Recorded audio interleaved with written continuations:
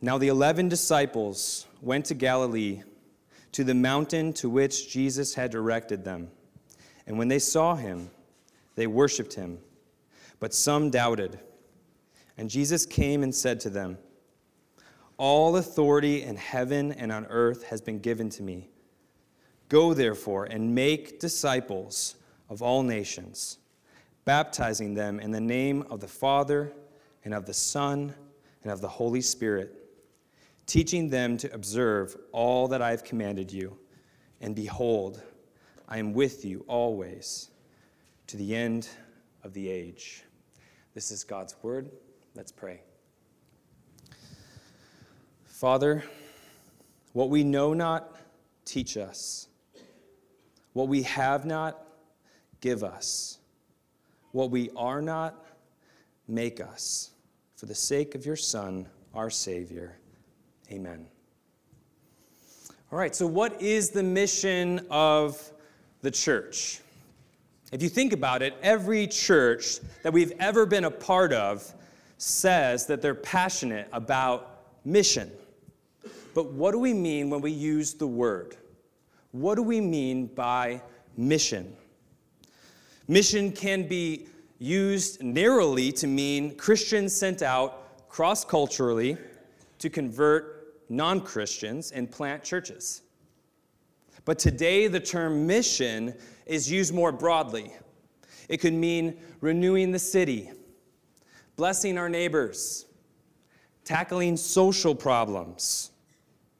But when we ask the question, what is the mission of the church? What we're really asking is, what is the specific task or purpose that the church is sent into the world to accomplish?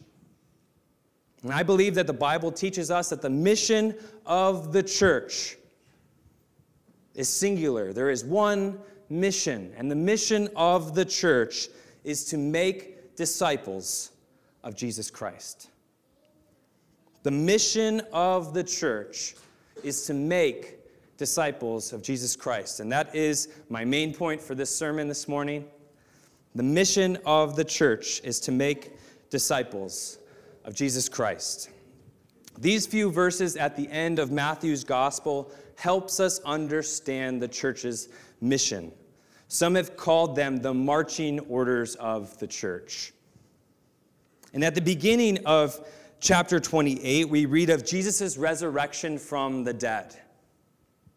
Mary Magdalene and the other Mary arrive at the tomb of Jesus, and this angel of the Lord tells them he is not here. He is risen. The Lord is risen, and he's going before them to Galilee. And as they run to tell the disciples, Jesus actually meets these two women. They worship him, and he tells them to not be afraid and to go and tell his brothers to go to Galilee to meet him.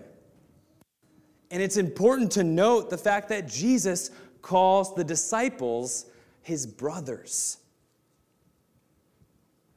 He calls the disciples, all who left him, all who fled from him, Peter, who denied him, he calls them his brothers.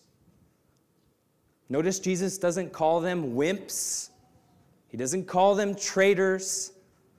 He calls them brothers, forgiven family members. Take a look at verse 16. So the 11 disciples go to Galilee, to the mountain which Jesus had directed them. But there's only 11 here. There was normally 12 disciples. One is missing. Judas is not with them. He had betrayed Jesus and killed himself. And they're on this mountain in Galilee. Galilee was the place where Jesus' mission began. Matthew mentions in chapter 4 of his gospel that the prophet Isaiah foretold of the Messiah who would be a light to the people who were dwelling in a land of deep darkness. In Galilee, of the Gentiles. And you probably remember that Jesus calls his first disciples by the Sea of Galilee. This is the place where Jesus' mission began. And now Jesus turns to his disciples and sends them on mission. In verse 17, it says, when they saw him, they worshiped him, and some doubted. They worshiped him. Before them is not only their rabbi, not only their friend, but it's the resurrected Son of God who is worthy of their worship. So they worship him. But how can the disciples worship and also doubt? The word translated here for doubt can also be translated as hesitated. So they worshiped him and hesitated. Most likely it wasn't because they truly doubted who Jesus was, but they couldn't believe what their eyes saw.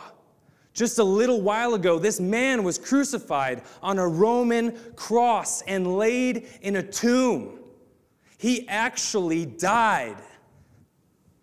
And now he's before them, breathing, looking at them face to face on a mountain overlooking the sea in which he first met them. One commentator writes, the mingling of faith, joy, and hesitation is common to humanity. Too much had happened too fast for them to be able to assimilate it. They experienced both joyful faith and uncertainty. They both worship and hesitate. That's the context of our text this morning. In the midst of their worship and hesitation, Jesus turns to his disciples and commissions them. In verses 18 through 20, we will see three things. We're going to see Jesus' authority, Jesus' commission, and Jesus' promised presence. First, we'll see Jesus' authority. Take a look at verse 18. And when Jesus came and said to them, all authority in heaven and on earth has been given to me. The Son of God has always had supreme authority. But that authority was veiled before his resurrection. Paul writes in Romans 1:4 that Jesus was declared to be the Son of God in power by his resurrection from the dead. In Philippians chapter 2, verses 5 through 11, it says this, have this mind among yourselves, which is yours in Christ Jesus, who, though he was in the form of God, did not count equality with God a thing to be grasped, but emptied himself by taking the form of a servant, being born in the likeness of men, and being found in human form, he humbled himself by becoming obedient to the point of death, even death on a cross. And here it is right here. Therefore, God has highly exalted him and bestowed on him the name that is above every name. So at the name of Jesus, every knee should bow in heaven and on earth and under the earth, and every tongue confess that Jesus Christ is Lord, to the glory of God the Father. Christ's humble obedience to the Father's plan of salvation, to the point of death on a cross, has given him this status of authority and power. His successful mission on earth in his death and resurrection gave Jesus this new status, a new and glorious status. And this is the theme of kingship all throughout Matthew's gospel. But we have the peak right here. Matthew first introduced us to this king in the genealogy. Jesus was introduced as the Son of David, whose kingdom would last forever, but also the son of Abraham, who would bless all nations. And here, at the end of Matthew's gospel in chapter 28, in these last verses, the king has authority over heaven and earth, and he sends out his church into the world to bless the nations. His work on the cross and his resurrection reveal his victory over sin and death for himself and for his people. Paul writes in Ephesians 1 that when Christ was raised from the dead, he was seated at the Father's right hand in the heavenly places. It says this, far above all rule and authority and power and dominion, and above every name that is named, not only in this age, but in the one to come. And he put all things under his feet and gave him as head over all things to the church. Jesus is the head of the church. Not the pastor, not the deacons, not the church leadership. Christ is the head of the church. And nothing is outside of his authority. And no purpose of his can fail. So no power on earth can tell you that you can't go to the nations and preach the gospel, because Jesus is the one who is in charge. Jesus standing before his disciples on a mountain, which is so symbolic if you think about it, right? Because you're in between heaven and earth. He says, I have authority over it all. And as we consider the mission of the church, what he has called us to do, and we feel that enormous weight. It's an enormous weight. Let's not forget his authority. We can be confident that he both can and will accomplish his purposes, because all authority in heaven and on earth has been given to him. Amen?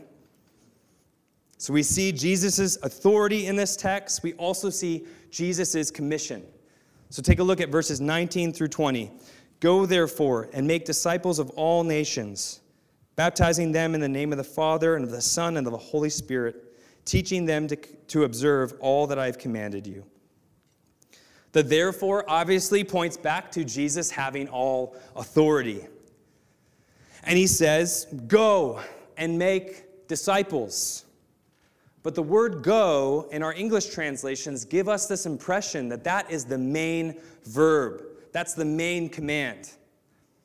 But in the original Greek, the main imperative or the main command is make disciples.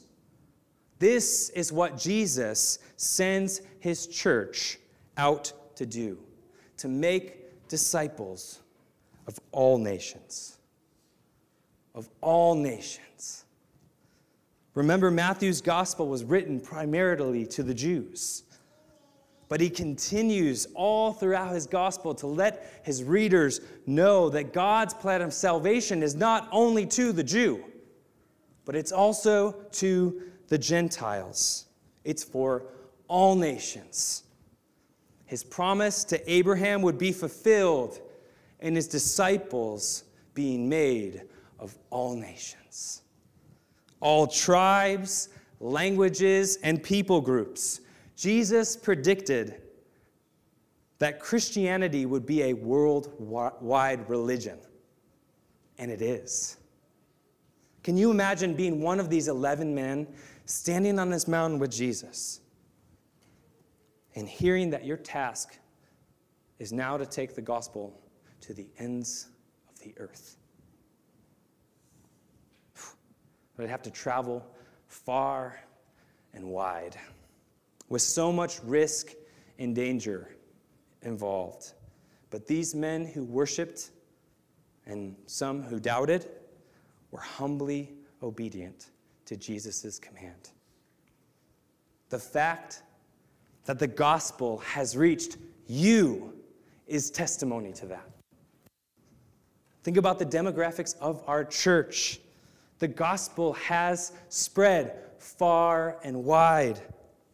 But that does not mean the mission of the church is complete, and it doesn't mean that the mission of the church has changed. Our mission is the same mission that was tasked to the disciples on that mountain in Galilee, to make disciples of all nations, to make disciples of all people everywhere without distinction. But we have to ask the question, what is a disciple? A disciple is a follower, and so a disciple of Jesus would be a follower of Jesus. A disciple is someone who hears, who understands, and obeys Jesus' words. Making disciples involves evangelism. It involves going, not staying within the walls of our churches, but going out into the world, not waiting for the world to come to us. We go out into the world and share the gospel. And we share what Christ did. The word go in verse 19 could also be translated to as you go. So as you live out your normal, everyday life, as a student, as a carpenter, as a businessman, as a mother, as a caretaker, throughout your normal, everyday life, live as followers of Christ. Tell people about Jesus. Be intentional at the grocery store. Be a regular at the coffee shop or at the library or at the gym. And as you go, make disciples. Seek out places where you know you can be a witness. But being a disciple of Jesus does not begin with what we do. Being a disciple of Jesus does not begin with what we do, but begins with what Christ did. In order to make disciples, we must share the gospel. We must tell what Christ did. We share that God is good and that He created us. But each and every one of us has sinned by turning away from God and His good law. And because God is good and because He is righteous, He has to punish our sin. But the good news of the gospel is this, is that Jesus lived the perfect life that we should have lived. And Jesus died the death that we deserve. He offered Himself as the substitute and a sacrifice for everyone who will repent of their sins and trust in Him alone. And so after hearing what Christ has done, we receive this free gift of mercy from God through faith. We turn away from our sins and believe in Jesus. We follow Him. Jesus said, "If anyone would come after me, let him deny himself, take up his cross, and follow me." So a disciple is someone who denies themselves and follows Christ. A disciple is someone who hears, who understands, and obeys Jesus' words. So Jesus calls the church to go and make disciples. We are to bring outsiders in. There is this evangelistic aspect of making disciples. But we don't rely on ourselves. This is the good news. God is sovereign, and He has chosen whom He will save before the foundations of the world. And so it's not our responsibility to choose whom we're supposed to evangelize to, but we are called to evangelize to all. That is our task. We don't choose. he chooses. Evangelism is only one part of disciple making. Evangelism is only one part of the Great Commission. Going out and handing someone a resource or a Bible is not the Great Commission. Granted, making disciples involves evangelism, but when people respond to the gospel message, they are to be baptized and taught. Jesus says, "Go and make disciples of all nations, baptizing them in the name of the Father and of the Son and the Holy Spirit, and teaching them to observe all that I have commanded you." Jesus commands that disciples are baptized. All throughout the New Testament, those who believed were baptized. If you look at the book of Acts, Jesus' followers, his disciples, followed what Jesus commanded here. When people believed in Jesus, shortly after, they were baptized. And where does baptism happen? It happens in the local church. It normally takes place in the local church so that all can see and bear witness to what God is doing and how that he is blessing the nations. What a privilege we have. We had a privilege to watch Nate get baptized this morning. In baptism, there's this public declaration of what Christ has done, and also a declaration of whom that disciple now serves. We are commanded to baptize believers in the name of the Father, the Son, and the Holy Spirit. We believe in one God, but three persons, the Holy Trinity. And here Matthew is emphasizing to his readers the fact that both Jesus and the Holy Spirit are God, not just the Father. The disciples were right to worship Jesus on that mountain in Galilee because he is God. And so when a disciple is baptized, they are brought into fellowship with and under the authority of the Trinity, the one true God.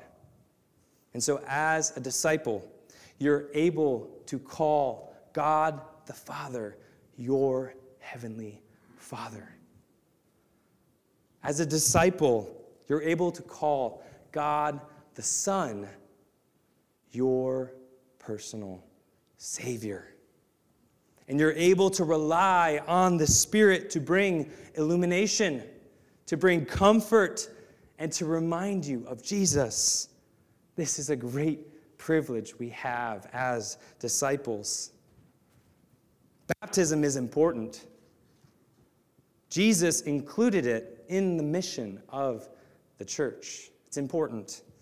Pastor John MacArthur says this: "The person who is unwilling to be baptized is at best a disobedient believer.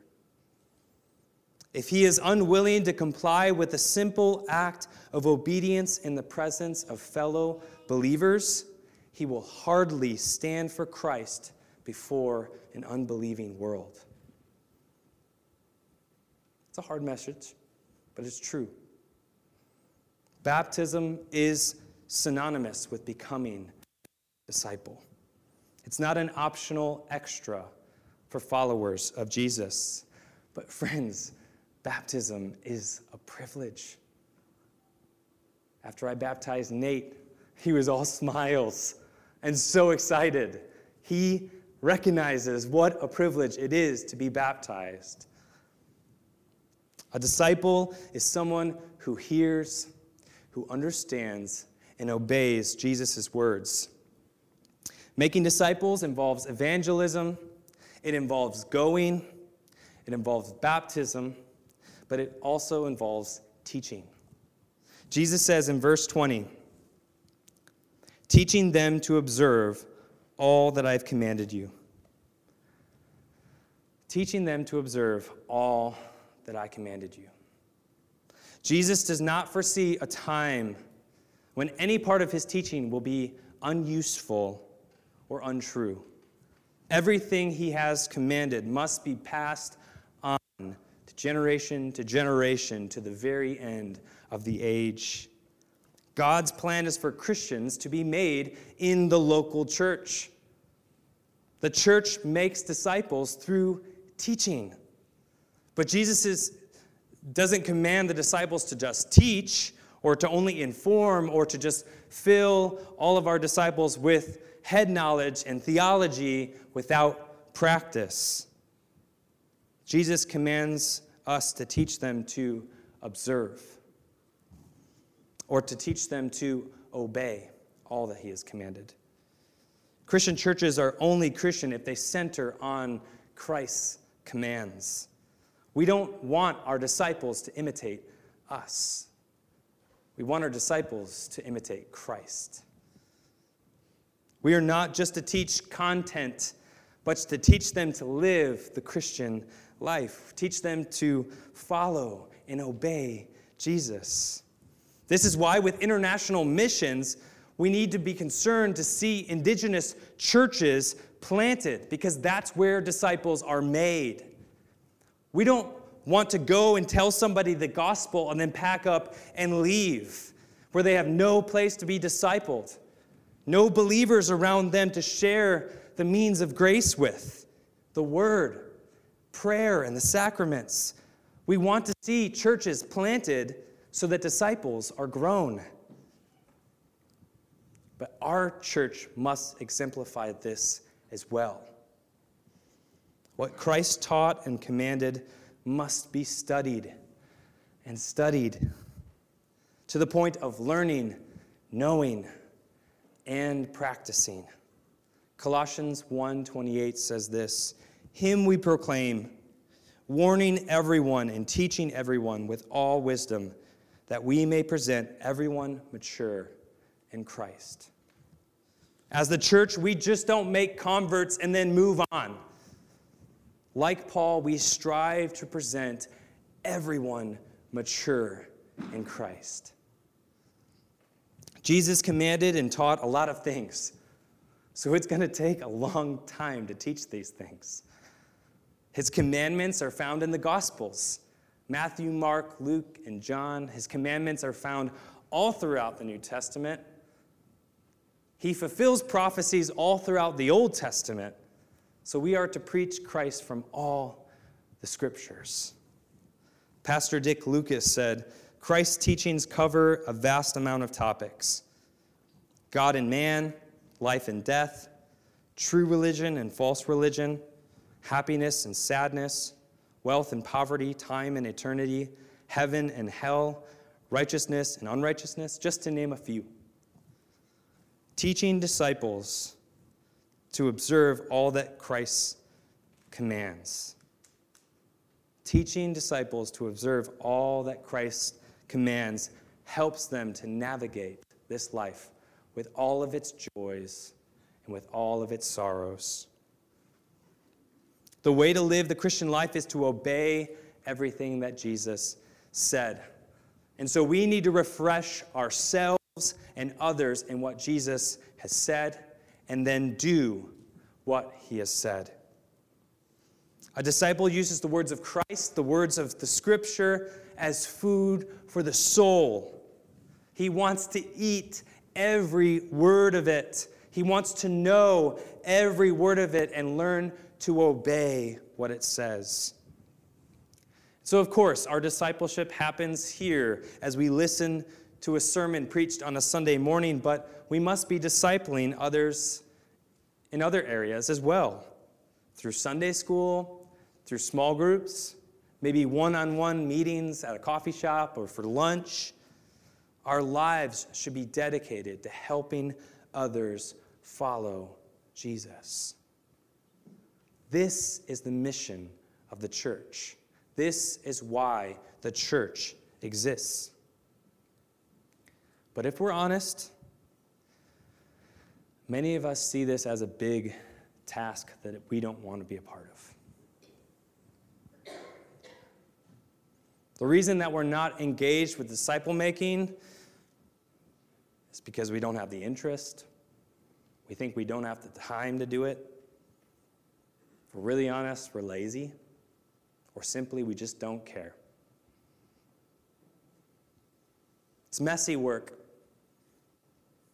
It's not simple. Real people have to come together and confess sin. We have to bear one another's burdens. We have to open up, and our culture is not a culture that likes opening up. In the process of discipleship, we sin against one another. But in thinking about this big and messy task, we must remember that, yes, Jesus commands us to do it, but he also invites us to participate in it. It's a privilege to be the ones tasked with this. Jesus entrusts us as the church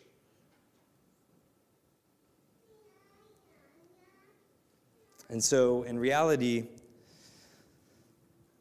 is it really us who makes disciples?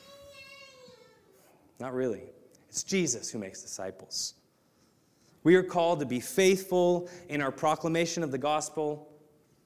We are called to be faithful in teaching the importance of obeying Jesus in baptism and in learning to obey his commands, but it is God alone who can change the heart of an individual.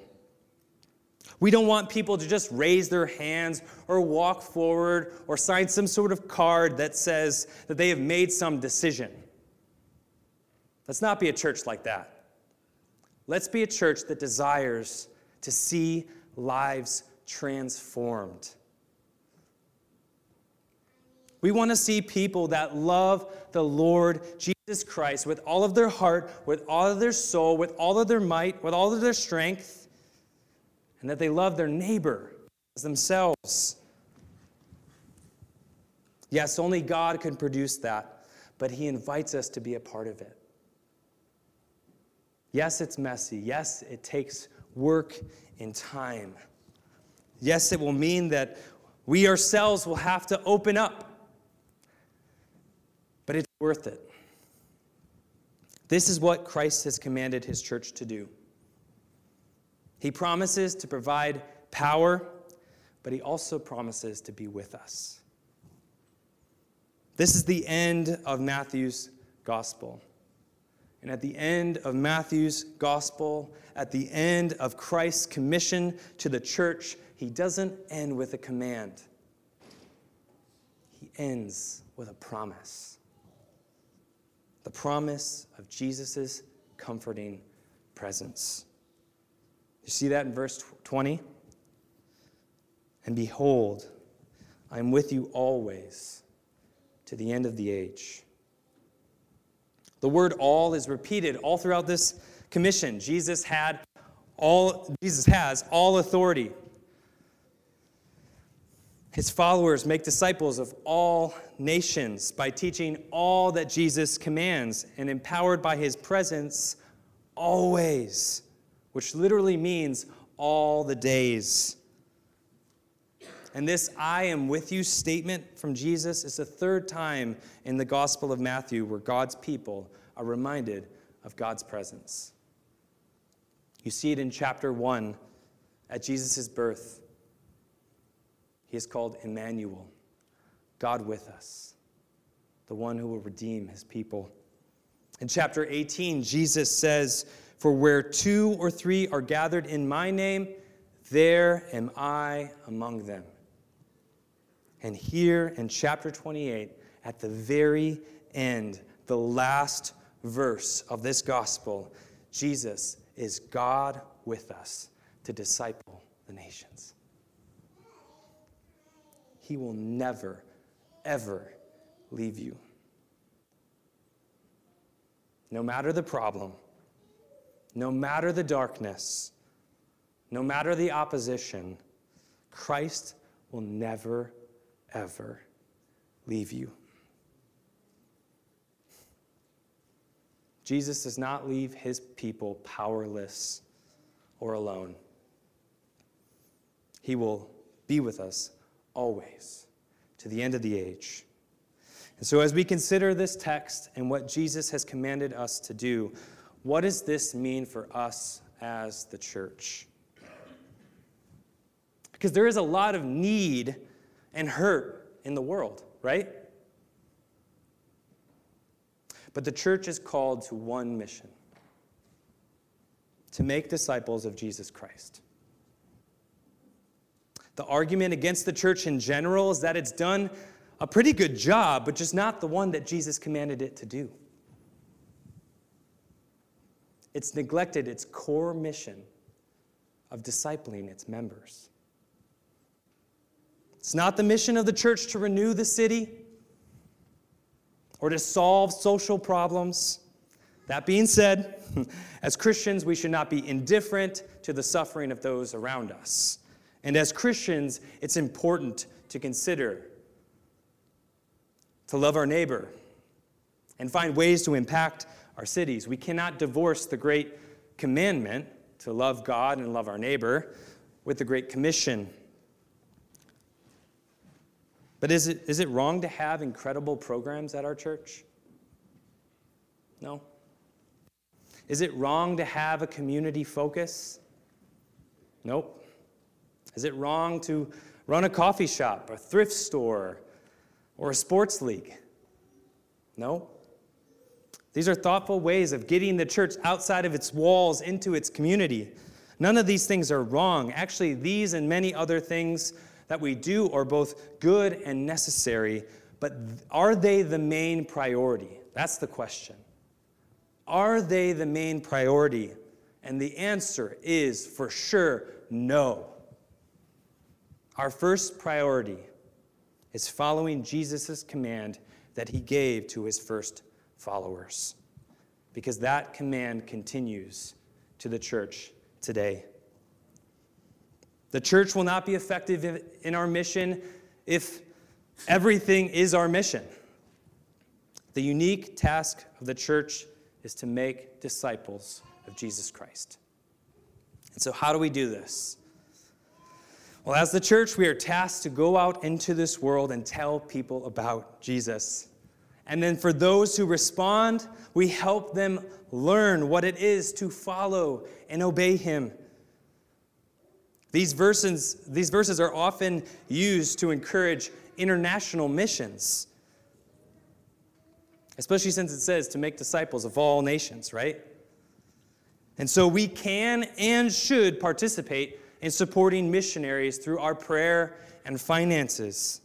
But that is not where the command stops.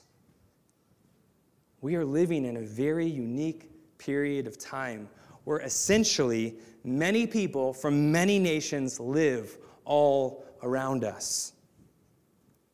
While these verses are a commission to all missionaries all throughout the world, they also apply to each and every one of us.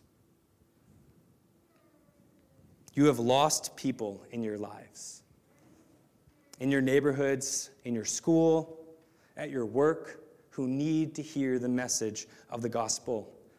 The city of Elgin needs the message of salvation. Our world, the nations, need the gospel more than anything.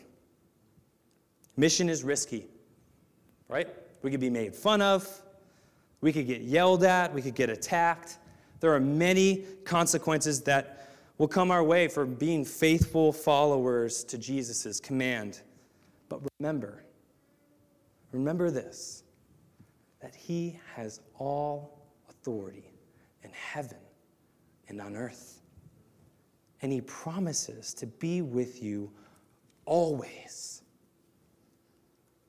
So let's obey Christ in making disciples as disciples, to give of our time and energy into teaching others what it truly means to follow and obey Jesus.